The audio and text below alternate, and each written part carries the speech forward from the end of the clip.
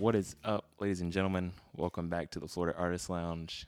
And today, my guest is a fellow musician, fellow Floridian. So always a good time when you have the local scene to talk about. Today, we're going to dive into a little bit more about church, and also it's time with one of my favorite bands, The Almost. Please welcome Jared Davis. How's it going, brother? It's going good, man. Thanks for having me. Of course, yeah. And this was this is literally the fastest turnaround time ever. Because usually, like, I'll reach out to someone and I'll like give like a time frame. It's like, "Want to do today?" Or like, "Let's do it." So it's been Yeah, awesome. it's getting to be toward the end of the year, and if I like, last thing I wanted to do is like, yeah, I'm interested, and like, then just it feel like I blew off. So No, for I'm sure. glad it wasn't like a hassle to do. So No, absolutely. yeah, I love it. Yeah, especially with Christmas around the corner, you never know. Stuff just jumps yeah. at you. But yeah, man, tell people um, what you specialize in musically, like how long you've been playing guitar, and yeah. Okay. Yeah. So I'm a music uh coordinator at Centerpoint Church, and I've officially been in that position like maybe like a year and a half. But I've been at the church since like 2011, and I started off playing bass when I was like maybe 12, 13. Um, and I'm 29 now, and I can't do the math. I should have done that beforehand, but I started off just doing that, and then once I hit high school, started picking up guitar a little bit more, and then as just time progressed, like as it was needed, especially like the church that I was at throughout high school gravitated towards guitar because I could do more for what was required musically, Right. because you can't just get up there and play bass and like everyone be into it. So it's like I should probably invest in like an acoustic or something. So and then from there, it's kind of just it snowballs. You buy like one piece of equipment and it's like a magnet. You just, or at least you want to buy more stuff, or you start accumulating things. So uh, yeah, um, I feel that in my soul. And it's like one of those yeah. things too. Like, how long have you been playing drums? I'm just like, well, for me, it wasn't since I was like 2 or 3, but it's been a good like over a decade now. It's weird to think that like, dang, I've been doing this for a minute. Yeah, it's hard to imagine. I can't even, other than like video, like PlayStation 2, like that Right. was I guess my life before music, uh, which is like really depressing to think about. But anyway, Hey, as long as we're not one of those people, I've been seeing those things go around on uh like Twitter or whatever, like, oh, which number are you to just start with like video games or whatever. People are like, oh, Xbox. I'm like, dude, like I was Sega Genesis. Like, what are you guys are skipping the good ones. yeah, yeah. Ugh. You're great. But yeah, I definitely in the last, I guess it's kind of the same as you, the last 2 or 3 years, gotten more involved with church on a, I guess more of a director basis. Would you Mm. say like coordinator, music director? Or is that kind of like the same thing in your as your role at the Y- church, or yeah, kind of. And I'll let you finish your thought, just because it's like weird language. right? Everyone's church is kind of different. Like, uh, some churches don't believe in calling, well, at least at Centerpoint, volunteers are not volunteers, they're bridge builders. Which I understand the logic behind, like, saying that, but it is kind of like funny because having a conversation with you, like, I don't know what your position is, so I'll let you finish, I'm sorry. but Right? No, you're good. but uh but like music coordinator, like what does that look like? It might be literally the same exact job as you, just like something different. um, so it's like working at Dunkin' or Starbucks. Like you're both baristas Yeah, technically, yeah. even though the machine does 80% of the work for you. But whatever. Anyway, If so we not putting anyone on blast, we appreciate what you. no, no. Oh man, but yeah, no. More so, I'm usually, if anything, I'll usually do it for the youth.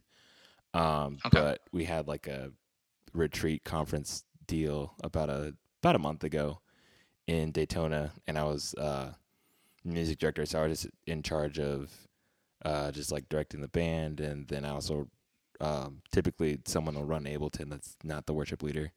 So Yeah. usually it's keys, but since I was on this weekend, that whole weekend, I was like, it's just easier for me to do it, so that way I don't have to like, hey, start the track. It's like Yeah. crazy stuff So like those. so yeah, kind of. So I'm full-time staff actually with Centerpoint. Okay. So beyond like the week to week, like, hey, run a talkback microphone and like give direction, like, hey, um, someone's playing a little jazz, maybe go to the 4, not the, 2, Yeah.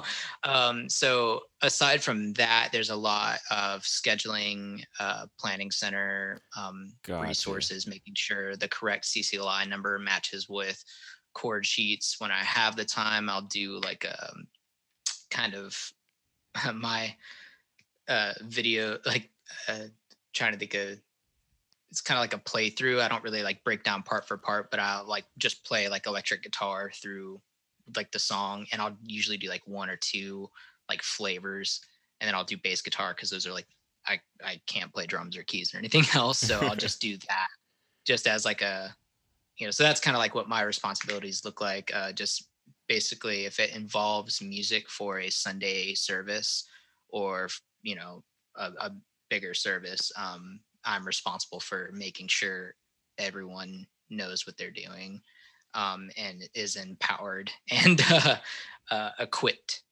accordingly. So that's like my full time situation in there. And surprisingly, we don't use Ableton, which I don't know if that's uh, I think blasphemy.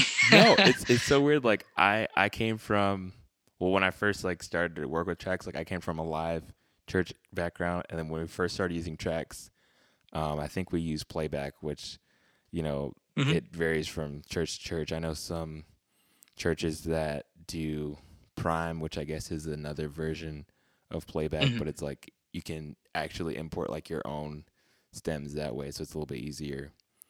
Um, Yeah. because it's like you go from, oh, we're gonna do Raise a Hallelujah to this song that we wrote last week, but wait, how do we get it in here?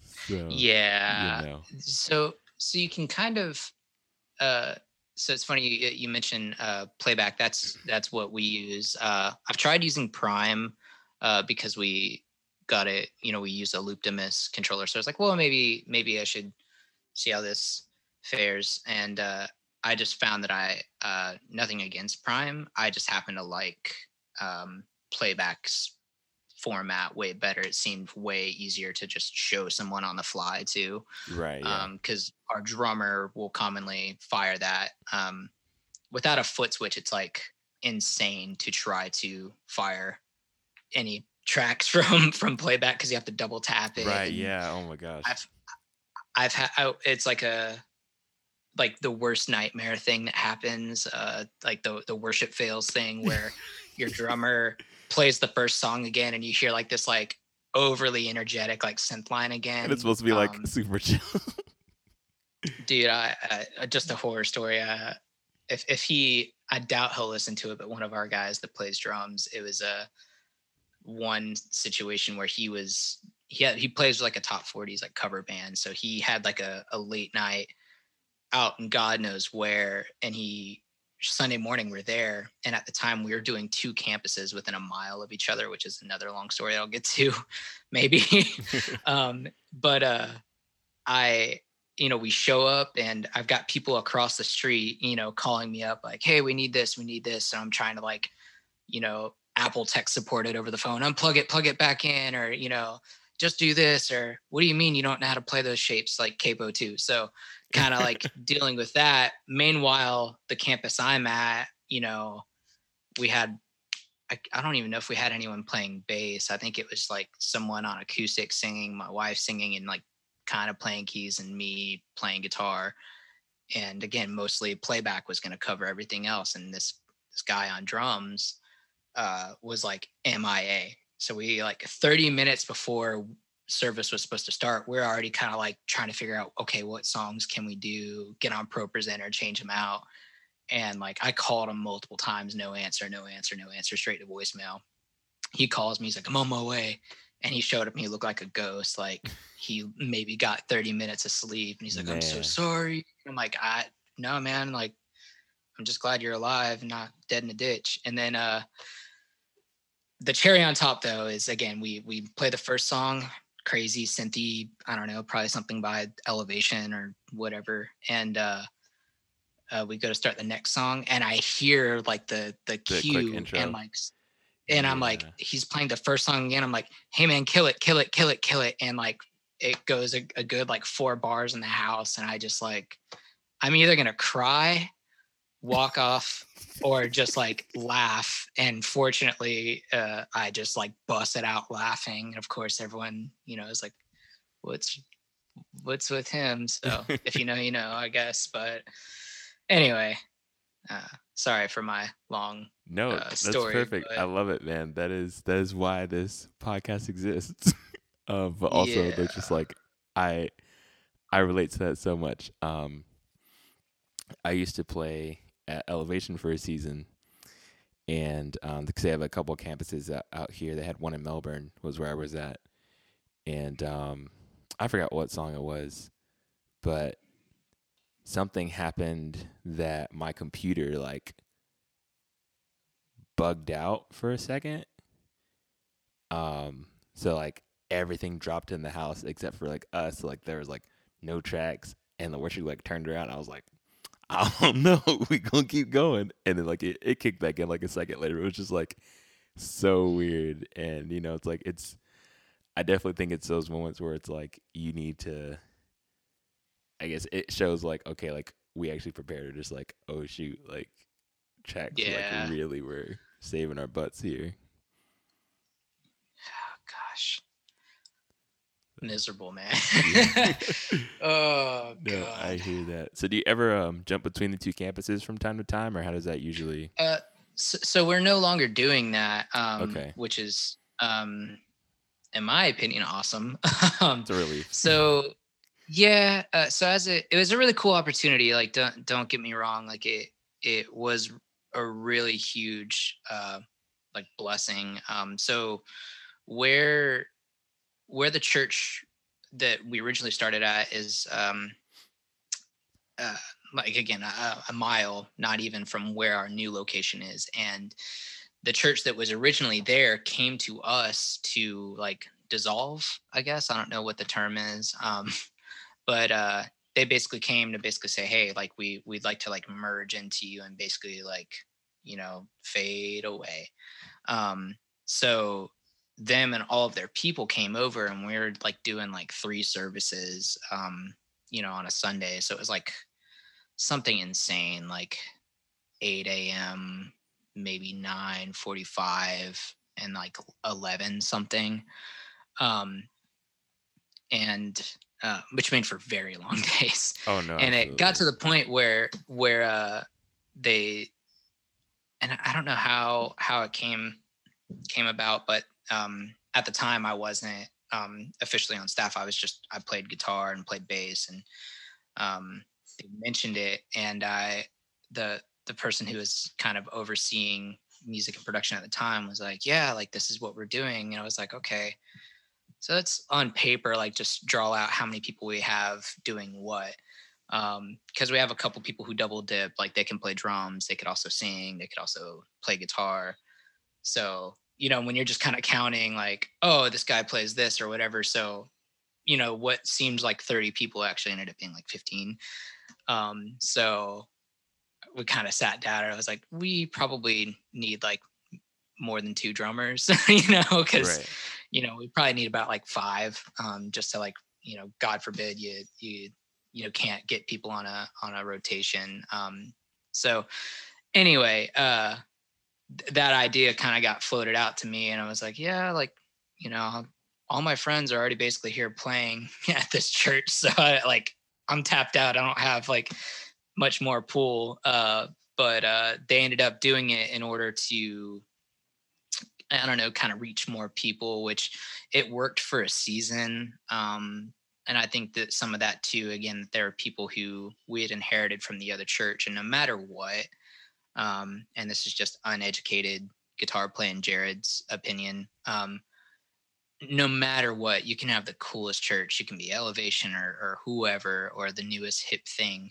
But anytime you like take someone else in, you're going to lose people because you just can't please everybody. Oh, without a doubt. And Yeah. that's fine. That's no one's fault. Just people, people like what they like. And when it's like a drastic change, like I get that. So we eventually kind of got through that. And I think that, again, we didn't really expand, and and it sounds so bad because it seems like I have nothing but negative things to say about it. But my first year on the job was working between the two campuses, and there's no better analogy I can think of other than like being in a canoe that a hole sprung up in that I like jammed my finger into, and just more and more holes would open up, and I'd like jam my fingers into them. Meanwhile, someone else is just drilling another hole in the back. So like that's how I felt like for like all of 2019 whenever I took this job on. Was like, I had a couple people who just weren't super reliable. And like, Thursday we do our rehearsal. So at 5 p.m., 2 hours before practice. Oh Hey, yeah. yeah. It's like, great, man. So that's now behind us. We're now operating out of the new facility, and I say that whole long story. We benefited from because we learned a lot. I learned a lot. I had to. I was really just thrown in the deep end, and I learned. I don't know, just a lot of stuff personally, but a lot about other people and how to kind of play to people's strengths, and also kind of I don't know, I inherited some things, or there were some expectations that I kind of had to like we agree to disagree and maybe like go a different direction moving forward. And now we're here, in the facility that we have now, which is what we inherited from the other church, was a far better piece of property and building. Is a newer building, and like at least sonically, it sounded better than the old campus that we had. So that's where we are, 2020, one campus, and a lot less gray hairs for me. Awesome. Yeah. No. Yeah. Man. Even just from planning center alone, which everyone has their planning center love-hate relationships.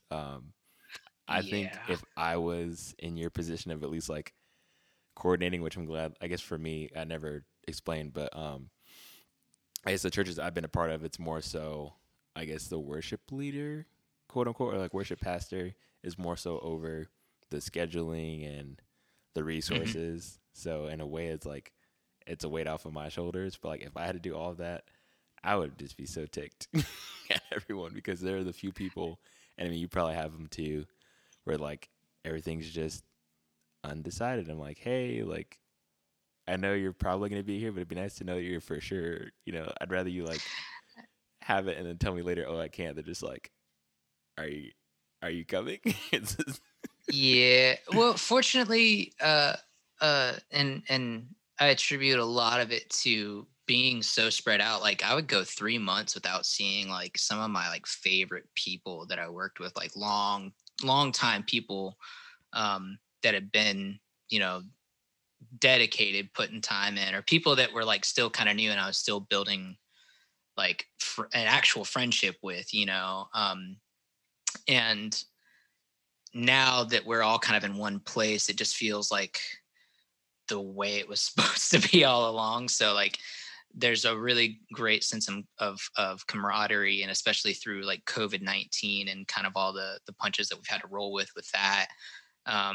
People have been, it's just mind blowing, because I know that I'm jaded for like, my name is Jared and I'm jaded. Like those are two facts, like I look at last year and like I didn't have a Sunday off until my grandfather wasn't doing too well.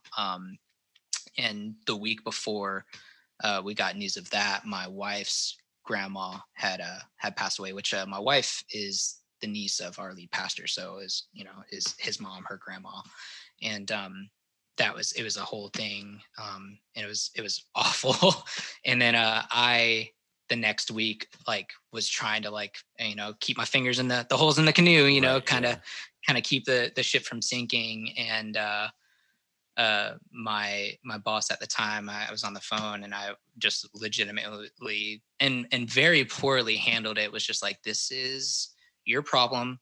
I need to go do family stuff. Like, I don't care what you do. I don't care who you talk to. I don't even care whose feelings you hurt if you do. Like, and graciously, the situation was respected because they, the family had just been through all that, and poor timing, for all of it to happen.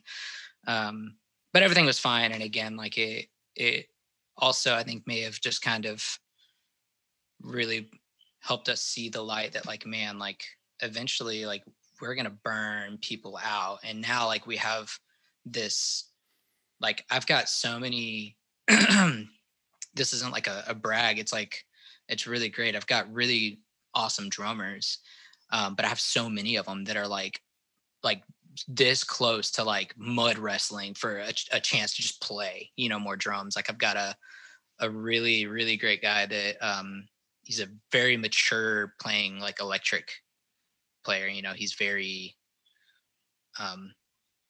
methodical, behind like, he's not just like I'm kind of ADD. If you haven't been able to pick up on that, but in my playing, I'm just very busy and like probably overplaying constantly.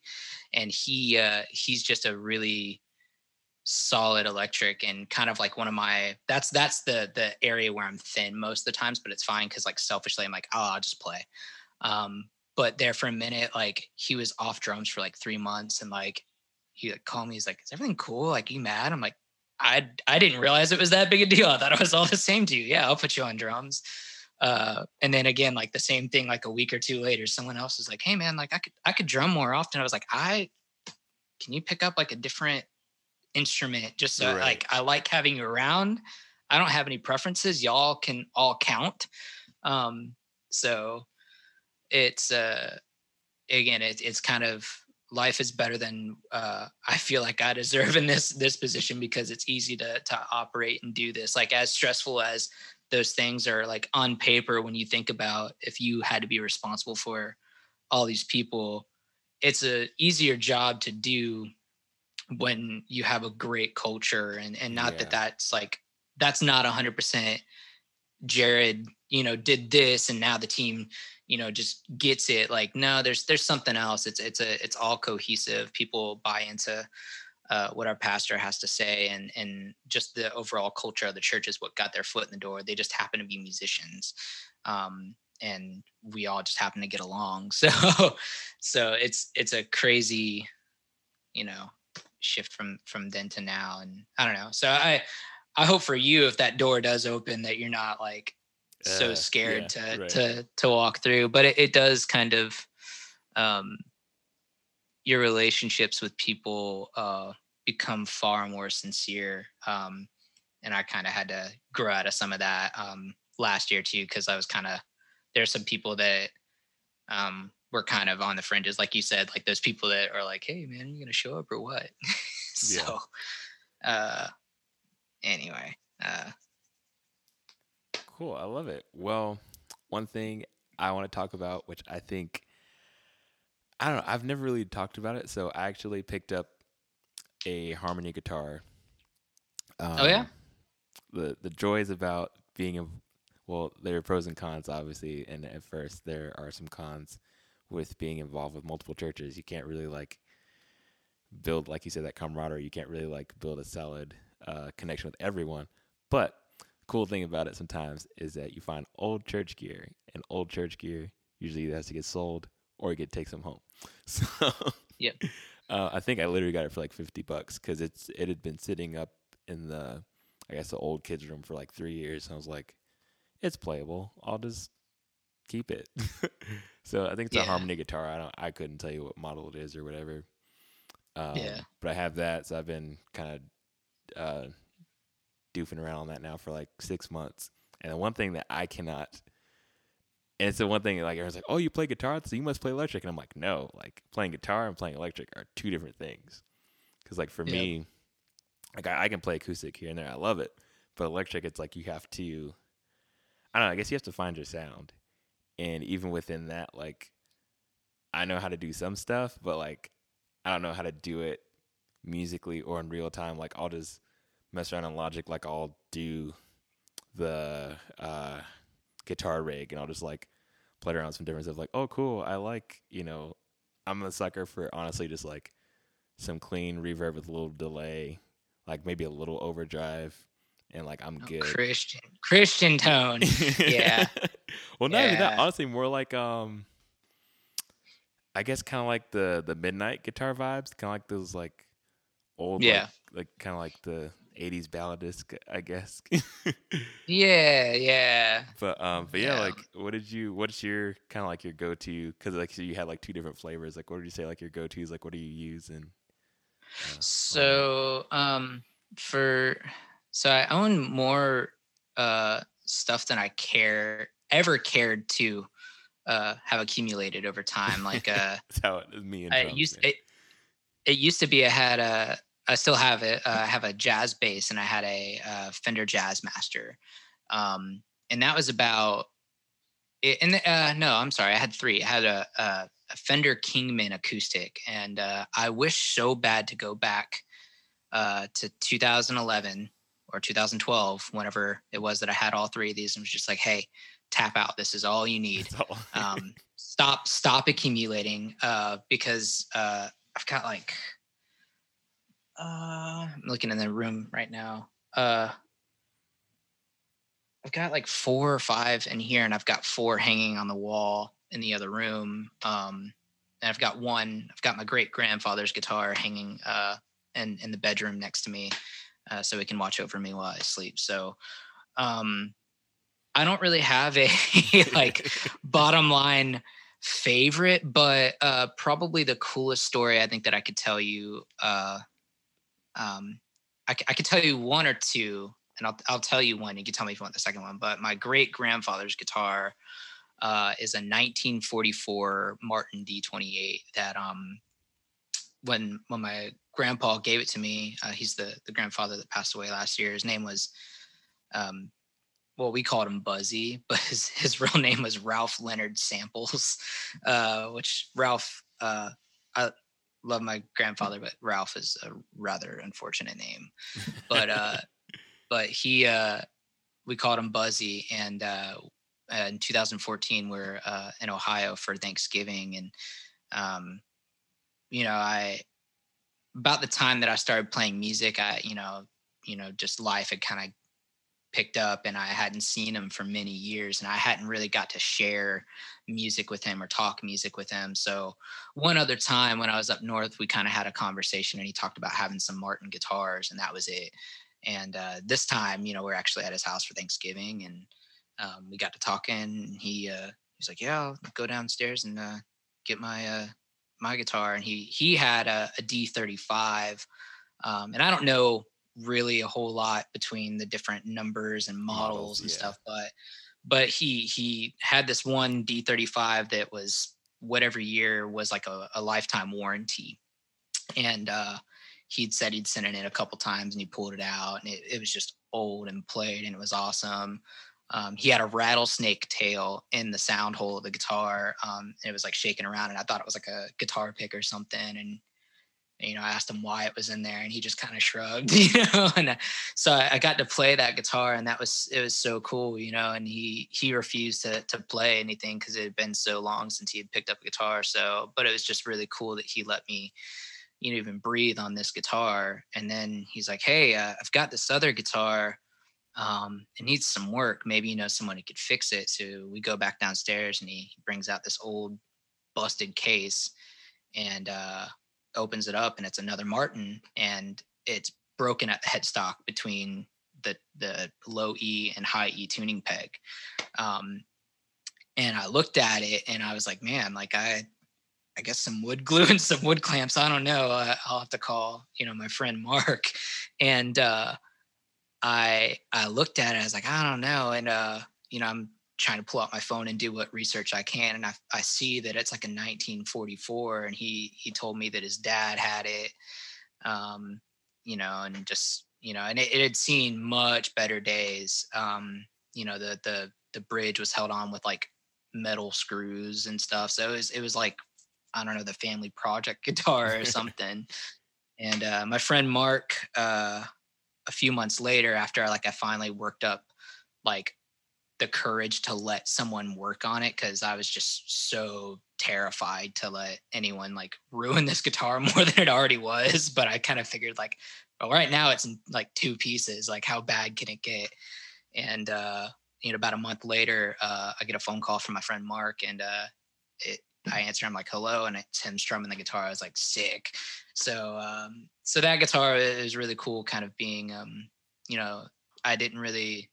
My extended family's in Ohio, and I didn't really spend more of my adult years up there. I mean, I go up occasionally, but just a lot of divorce and a lot of other crazy stuff with my family.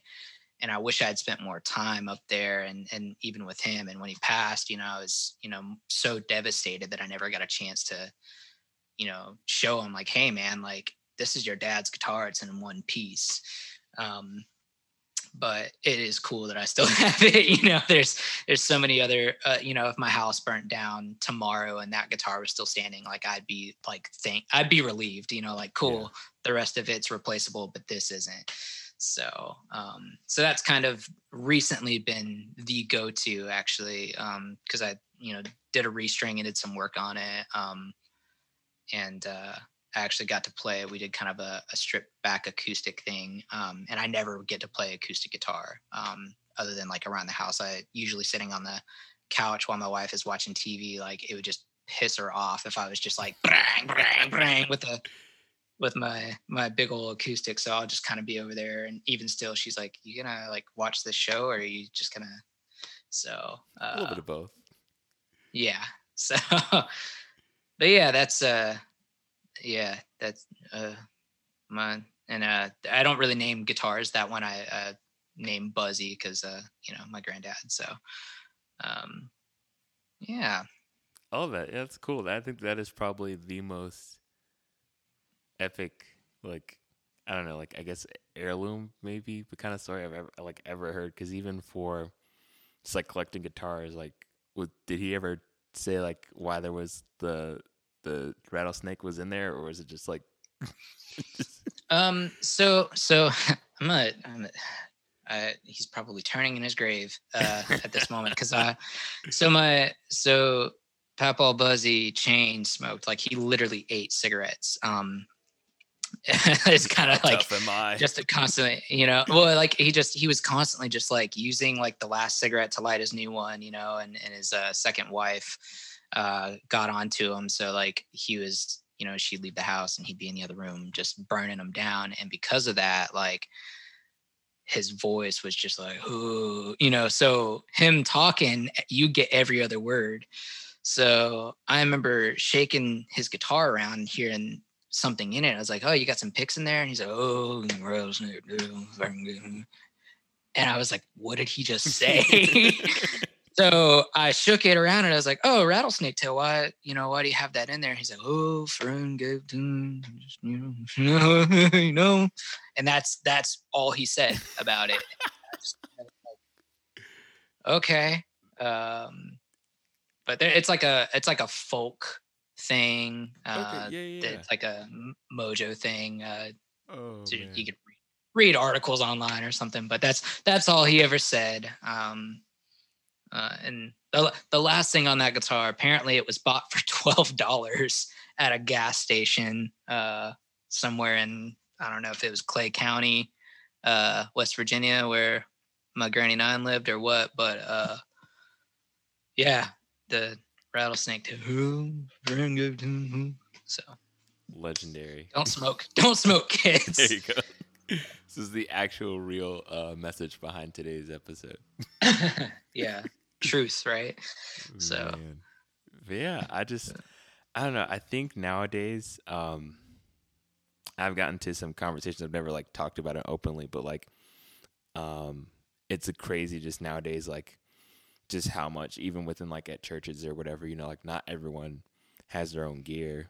It's like even like for some of us, it does happen in excess, but I still like I'm a firm believer that like it helps not only obviously it helps preparedness, but also like just in general, like if you're playing somewhere like multiple Hmm. times a month or whatever, you're um I guess it helps you to be better prepared because like, being a drummer, like I've been in places where you have to take your own snare and cymbals or, at least if something breaks, you know how to fix it because you have your own stuff, not just like, oh, the kick head's broken. What do you mean? And then, Yeah. you get a whole fiasco. Um, but yeah, that's awesome. I hope to. I don't know. I don't need one, but I would love to have like a Breed Love or something just to like have at the house. But Yeah, not privy. they make a, I mean, there's so many great, brands that are affordable, but they really do make like great player guitars, that's not like your great granddad's Martin that you're afraid to, play the top off of, Right. So, yeah. That's awesome. So I think that since we're in Florida, we can talk about a solid Florida band. And I didn't. I think the weirdest way I've met a lot of people at shows, or the weirdest way I've met people nowadays, are like at shows. Cause like, oh, how do you know so and so? Oh, we met at the Goat House, or like all these other venues or Yeah. whatever. Um, but yeah, so this is really funny. So this actually, I think I only told like 3 people. So, I went to a show in January that Jared was playing a tour, and I actually won concert tickets, which I thought was super fake. So I don't remember who it was through. It was like one of those Facebook ads, like, "Oh, enter this contest." I'm like, whatever. Like, what's the worst that could happen? And like, I got an email from this dude, he's like Jason or someone from Live Nation. I'm like, this ain't real. It's like, hey, like you've been selected for the almost like select what date you want to see, and like your name's like it's you. And I'm like, what the heck? No. It's like I was like Orlando, blah, blah, blah. And he's like, cool, you're good. I was like, oh, okay.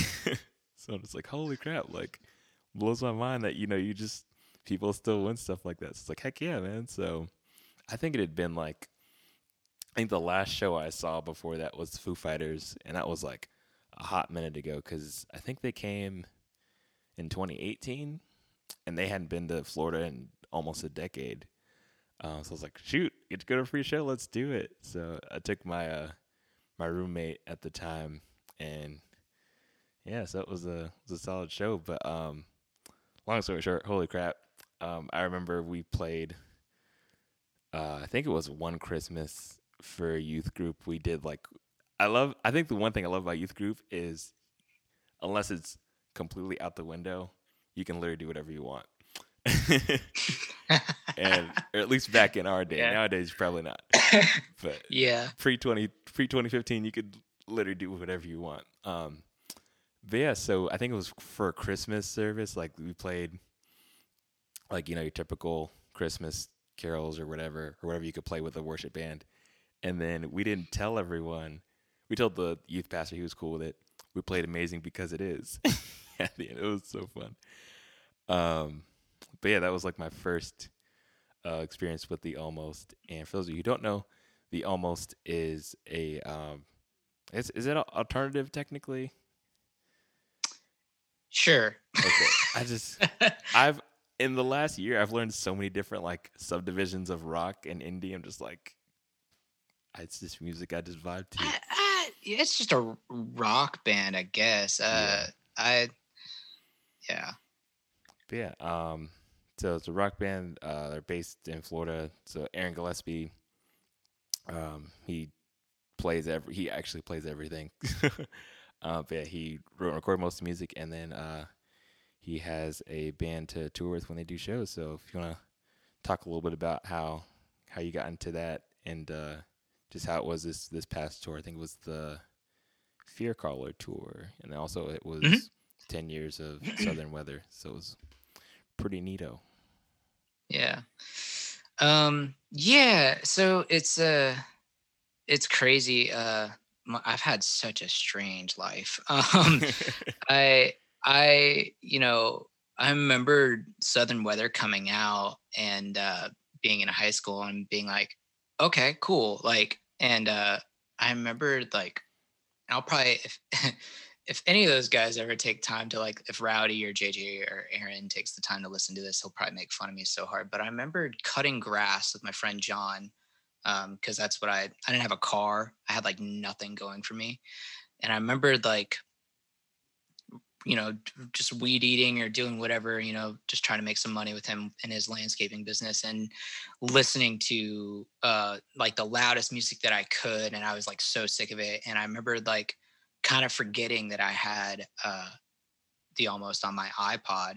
And I put Southern Weather on like repeat. And I remember just being like, man, like this would be so fun to like play one day. Like this would be such a like it's such a good record. There's not like really I can't think of any song on that record that I'm like, about. Like there's usually, the 1975 or someone puts out a new record and you're like, um, about like a couple songs, and then there's Right. like five songs that you're like, oh, those are the bangers. But like all the songs on the record were so good. So flash forward, about 2010, through mutual friends, just being in the right place at the right time, I actually met uh, Aaron through some people he was kind of involved with the church here in Florida. It was like in Hudson, and in the back of my mind, I always thought, it'd be it'd be cool to like, maybe if through the church or something, if he's gonna play music here, if they like need a bass player, like,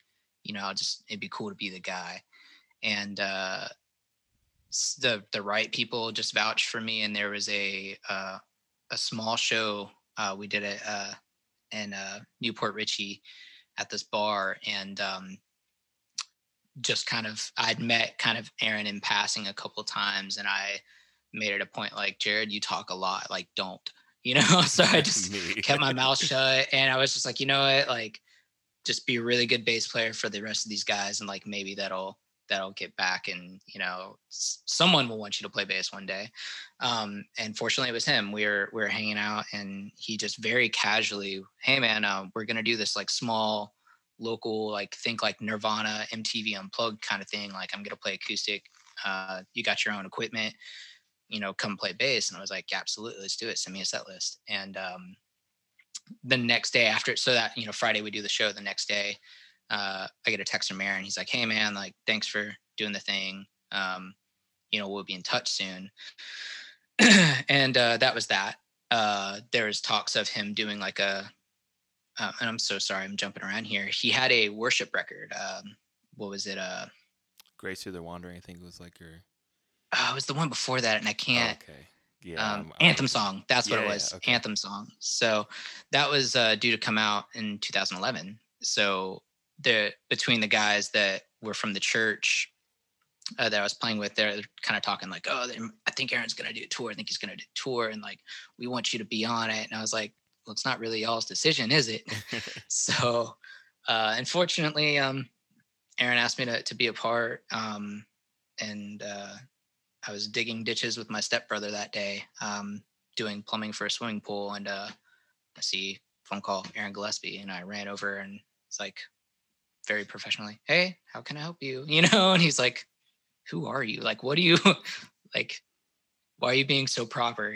So and he later I was like, hey, we got this tour. It's looking like it'll be like 3 months, and at the time, like I was just working like these BS jobs, and digging ditches for my stepbrother or cutting grass for my friend.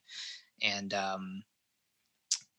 so I was able to kind of like drop everything and go. So from there, up until like shortly after Grace to the Wondering, I was kind of working for Aaron back in 2014, maybe. The Almost did an Australian tour, and that was like before they like tapped out and called it quits. And the guy that was playing for them was teching for some other band or something, just couldn't like overlapping touring schedules. So I got to play bass for some of the songs off of like Fear Inside Our Bones and stuff, and some of the other old catalog stuff. And then shortly, I don't know if it's 2015 or whenever it was, but things kind of like, we kind of slammed the brakes. Like I didn't really, Aaron was heavily touring with Paramore, and then the Underoath stuff started kind of revving back up. So I kind of like,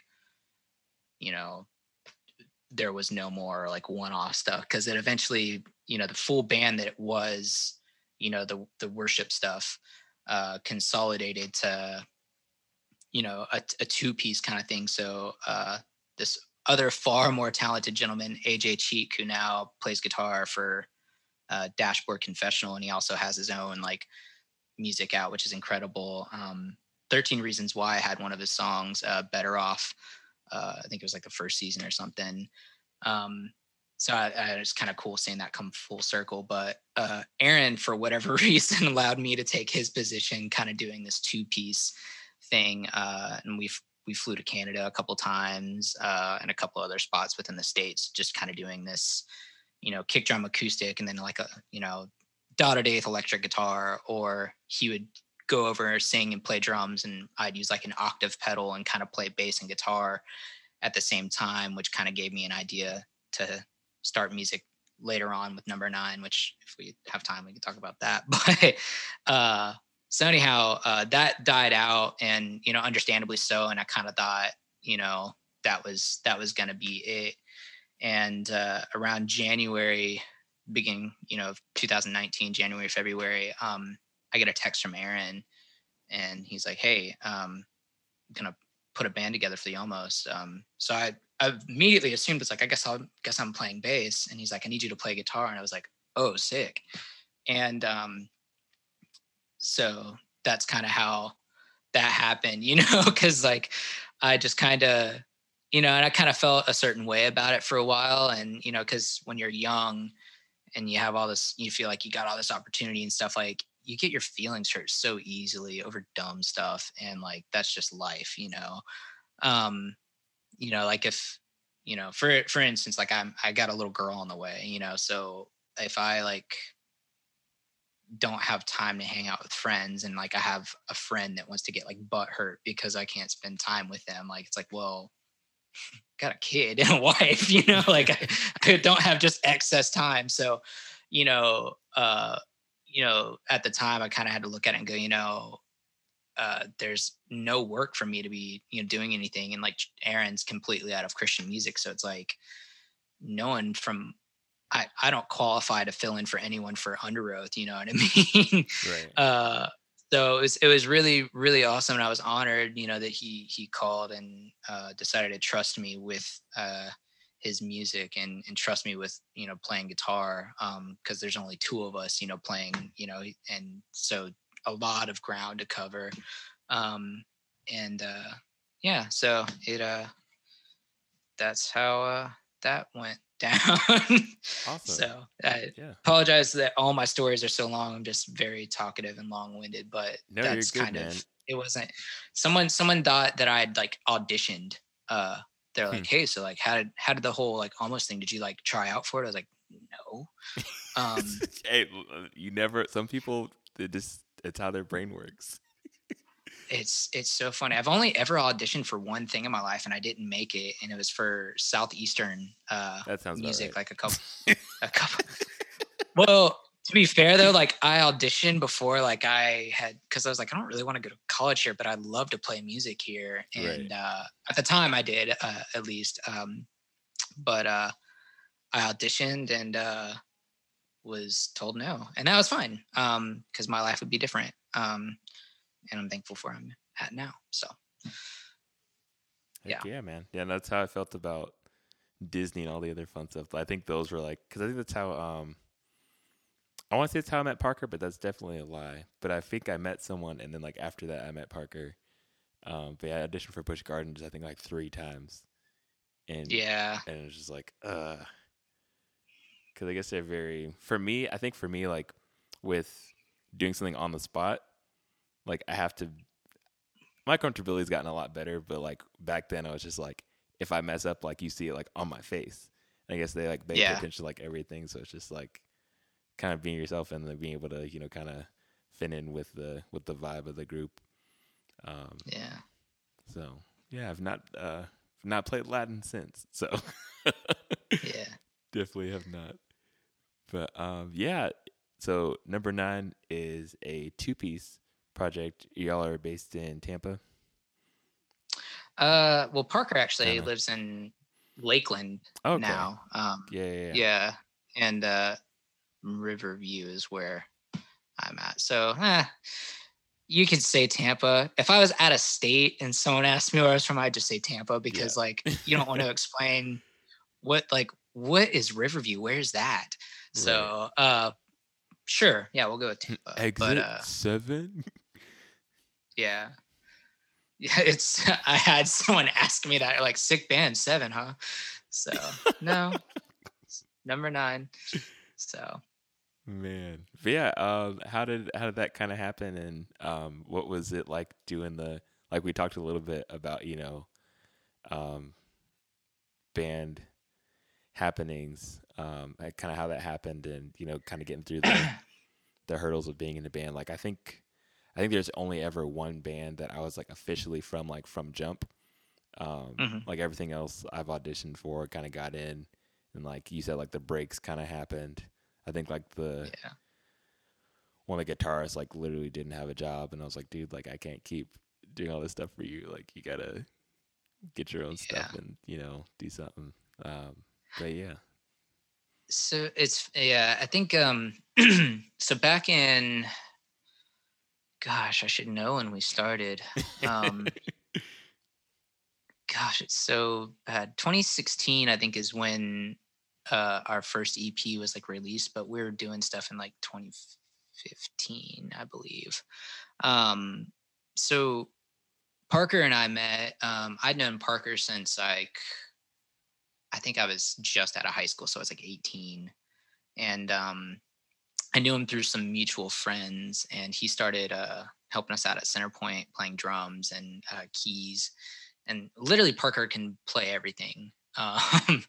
He's like the better half of number 9, honestly. But he started playing and just being a bass player first and then guitar player. I still always like really want exaggeration with drums. So we hit it off like as far as like reading each other's body language and kind of like predicting each other. Or he got pretty good at like I know what Jared's gonna ask me to do and I'm not gonna do it. So a lot of like either being frustrated or like clever. But he just we kind of talked about it here or there and um just teased the idea of like it'd be kind of cool doing like doing a band or something, and I kind of woke up one day and I don't know, it's like something that happens to you every 5 years or so. You kind of look back and I thought about kind of much what I was talking about before, a lot of the frustration that I kind of felt with like, I felt like I had some momentum and like something to offer someone's project, and then the project kind of disappeared. And that's no one's fault. It's just, there's seasons for things. Right. Yeah. But again, like for me, I was like, well, if I've never actually started anything. Like even when I was in high school, I was in a band with my brother, and I was in another band that originally my buddy had like called me like, can I borrow your bass and bass equipment because I'm going to be in this band? I was like, sure.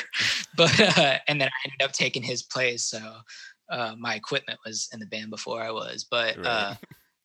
and even playing for Aaron's solo stuff, and then doing um the almost filling in, like all that stuff was like someone else's thing, and that's fine. And I'm actually happier doing that, like because I get to kind of creatively translate things. But I'd never actually taken a crack at doing my own thing. And for me it was very therapeutic. There's a lot of stuff that that same day I think that I woke up and thought about that, like, man, like I want to make music and I love doing it at the church, but you're still within a box. And like um there's a lot of things that I wanted to say, but like in a normal conversation, just like between you and me, I couldn't really say or process. And I don't know. It was just out of like working crazy hours. Like I lost a job.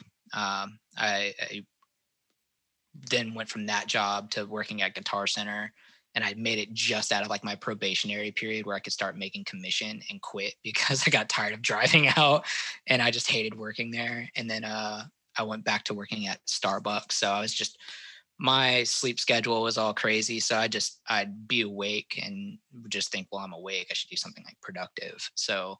Um, so I started kind of writing some stuff and went through, like, Parker and I met up at the church a number of times. And I thought, well, we're, this close to Tampa and everyone else is in a hardcore band. I guess that's what we should do. And that lived like, that idea breathed for like maybe 5 seconds. I was like, I don't want to do that.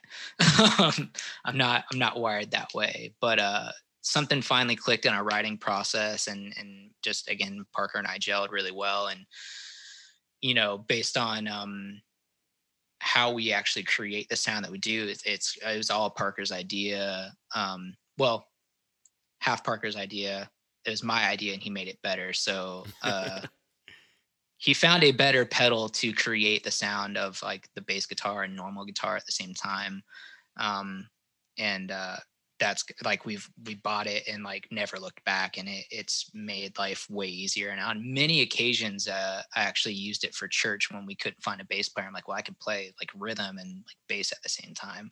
So so that's kind of the idea. And also we thought, man, there's these other bands that have like 5 or 6 people, 7 people. Like, what happens when they actually make $30 from one of these like crappy shows? Like, me and Parker at least pocket $15 and like can go buy dinner or a beer or something, like being in another band with like, yeah, at least, whatever. So all these other bands that have the, that big of a crowd, like no one's really getting a cut. So it just seemed, not just from business purposes, but creatively, like, we could fine tune a lot of stuff because it's just between the two of us, so we can go even deeper.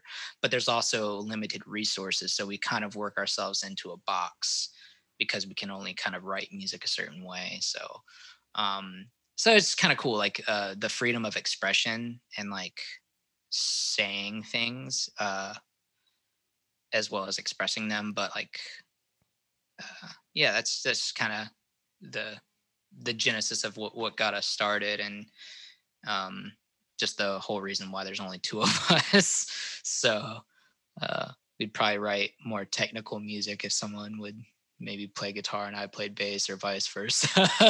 So anyway. Cool. That's awesome, man. Yeah, it's just I think, like we talked about a little bit earlier, like everyone has a different take, whether it's the church world or just like, being a creative and just writing your own music.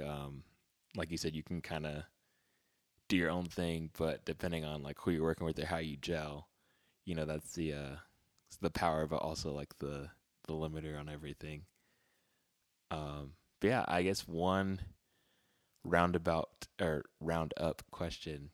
How would you say, like, in between those two, like the church and the tour world, like how have you been able to not only just be, like you were saying, like you have, your sound that you can creatively reproduce songs that have already been done, but also like how does that,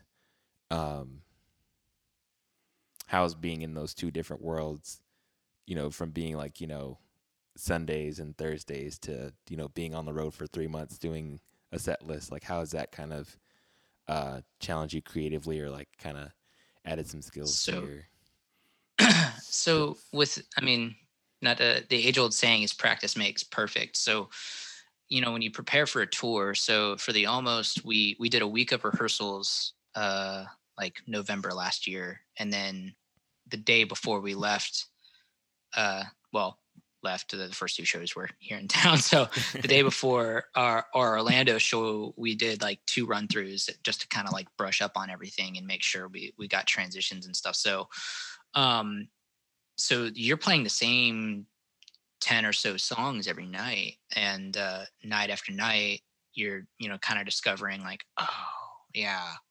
So you're getting better and better. So I like that better than doing like, okay, here's 4 completely different songs with a completely different group of musicians. I mean, I do like that in some ways because it is challenging in a way of like learning to communicate and get the best out of someone. Like, especially like, a couple years ago when you're kind of working with a drummer that like really doesn't quite get it, or a, a lazy bass player or something, just trying to find ways to inspire people to like be better. That I feel sounds that. really Dude, cocky to that say, is no, but you're good. That's me in youth but band. yeah. But playing for the Almost and doing number 9 stuff, like and number 9 stuff this year's kind of, we haven't done anything. We did like a rehearsal, and told Parker, I'm like, I'm so sorry it's been like this. He's like, it's not like there's shows to play, um but when we were in like a decent like rhythm of doing that, like it felt like every time we played the songs, like you find little pockets of creativity because the base level of like what's needed, but then you can also find like, okay, it's like playing Jenga almost with the song. Like you find like, I can move this out here and set this on top here, and I can move this middle brick out and not even put it back at all. We don't need that. So it kind of the same way in playing for the Almost. There's a couple jam parts between like we did a song called uh Chokehold. After Chokehold, we would do kind of like this vibey thing, and every night it was a little bit different, but there were little things that I would go to and kind of remember from like, okay, the night before that worked really well, and like the 2 nights before I remembered this thing. Let's roll the dice on this part, and same thing at the end of there's a song called I Won't Miss, and there's a lot of slide guitar in that, and that was, again, kind of like track your own progress kind of thing, where I kind of felt, at least in my opinion, I felt like versus what I was doing at the beginning of tour toward the end, I felt like I had finally felt more and more comfortable and could enjoy the moment of being on stage with 3 other people, and also like people watch a little bit from the stage, because that's really fun. Especially when you're trying to be a cool guy and flick a pick at someone and it hits them in the forehead, The dream. or something. But that I definitely like that, just because like music is, with the church, it's awesome. It's great what we provide, but it can be so mentally taxing. And again, for me, like I'm playing every week just about, and I'm grateful for it. It's 2020 and there's a lot of musicians without work. And it's crazy to be like, wow, the 80% of my job, like where I do most of my work, or what the 80% of my job that I feel like I'm probably most organized and best at, is playing, music. And that sounded really cocky, and that's not what I mean, but it's as far as organization and stuff, I'm probably not the most organized, but like I can play, these elevation guitar parts or bass parts or something, and there's a lot of people who have this like, man, I'm at least good at this thing and I can't do it now. So I say all that, I do prefer the one, but I'm grateful for my current situation, because, like I will gladly learn 4 new songs every week, in order to keep a roof over my head and provide for my wife and our, soon to be here daughter, so, but yeah, I don't know if you feel that either, where when you put time into something, yeah, you play the same songs over and over again, but like, you know, it just becomes muscle memory. And Yeah. again, you really appreciate so much more of what's going on in the moment. From a performance stand piece, that's not a word, performance standpoint, you put on a better show. You give people like, hey, you spent $15 to be here, or however much to be here, and if you're just like blasting songs at them and you're not even like fun about it, like that sucks, like Yeah. I don't want to go pay to see, U2 and like Bono not run laps, you know what I mean? Or I don't want to pay to see the Foo Fighters and Dave Grohl not like, you know, "Hi, what's up?" like the whole set, you know, like Right. if you just got up there and just like, okay, here's a song, like This I want is to ever see, long. you know, yeah. So, and I hope that, you know, at least I made people feel like they got their money's worth for what I was trusted to do with the Almost, or anytime someone comes to see Number Nine, or anytime someone comes to the church, I hope that they're not like, let's put that guy on worship fails, you know? So, uh, so anyway. Awesome. Yeah, no, man, that is I love that. It's cool. I like that. I feel like in a way, even though we hadn't talked a lot about it prior, I was like, I feel like I'm gonna see a lot of things either the same way or very like I get it. And that's what was really cool, just to like kind of hear your side of things and just see how you work, especially like musically. I'm just like, dang, I feel that. It takes one to know one. It's really hard to try to explain. You know, it's like speaking Russian to someone who doesn't.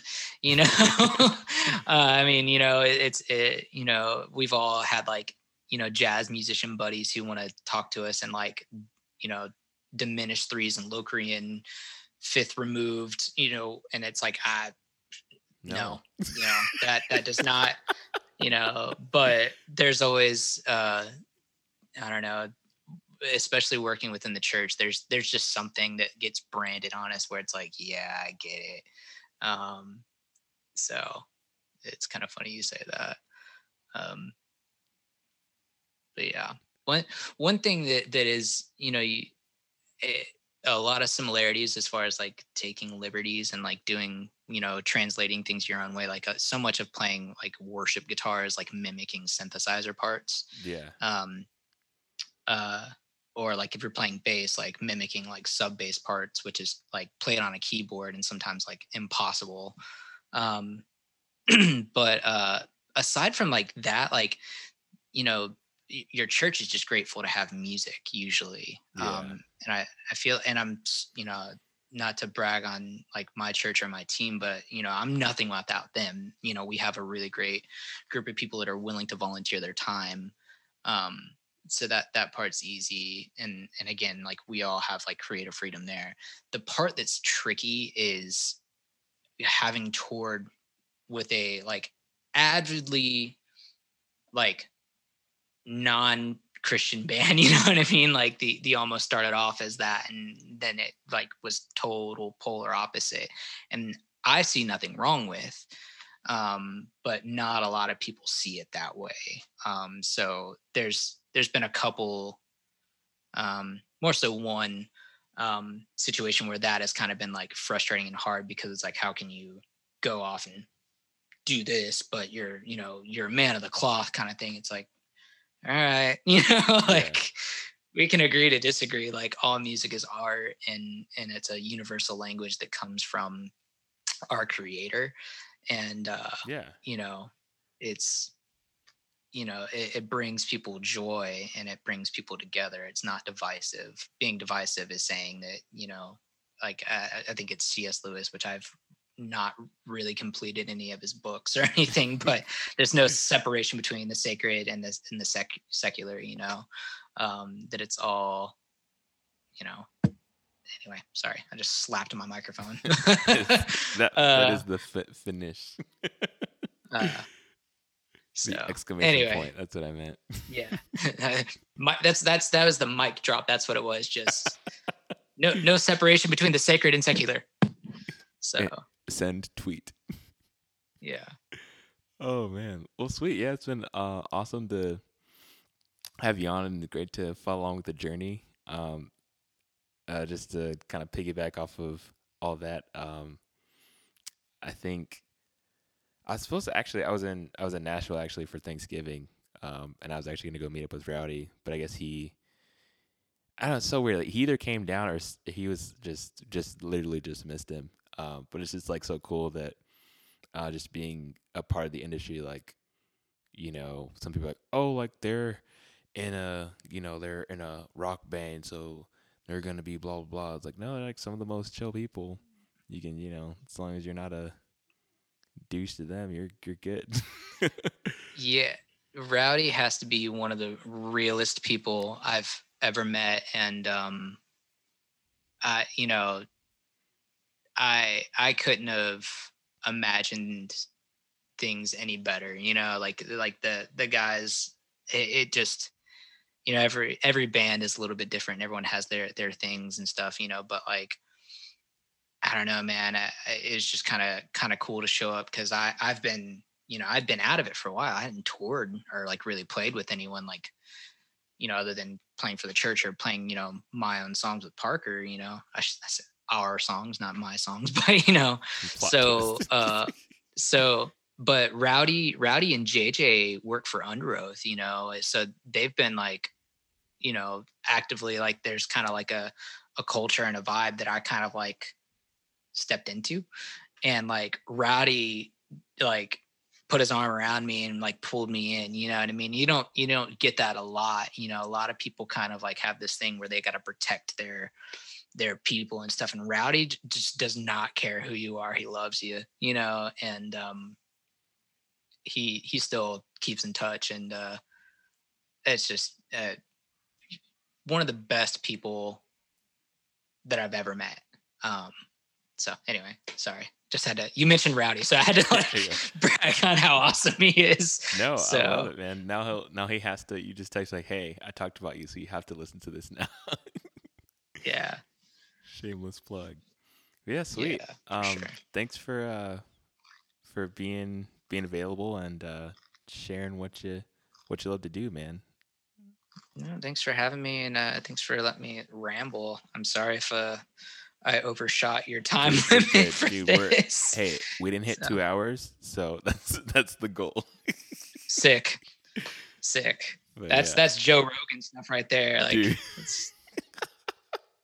I was telling someone the other day, and if you guys want to listen to this podcast I'm about to mention, you're more than welcome to, but it's really long.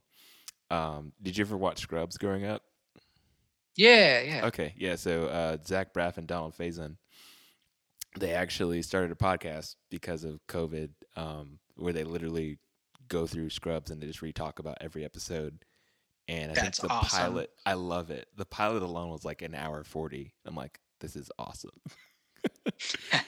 So they've done I think they're on season 3, and each episode's like at least an hour. And I'm just like, this is dedication. Like, I've listened, I think I'm almost done with season 1.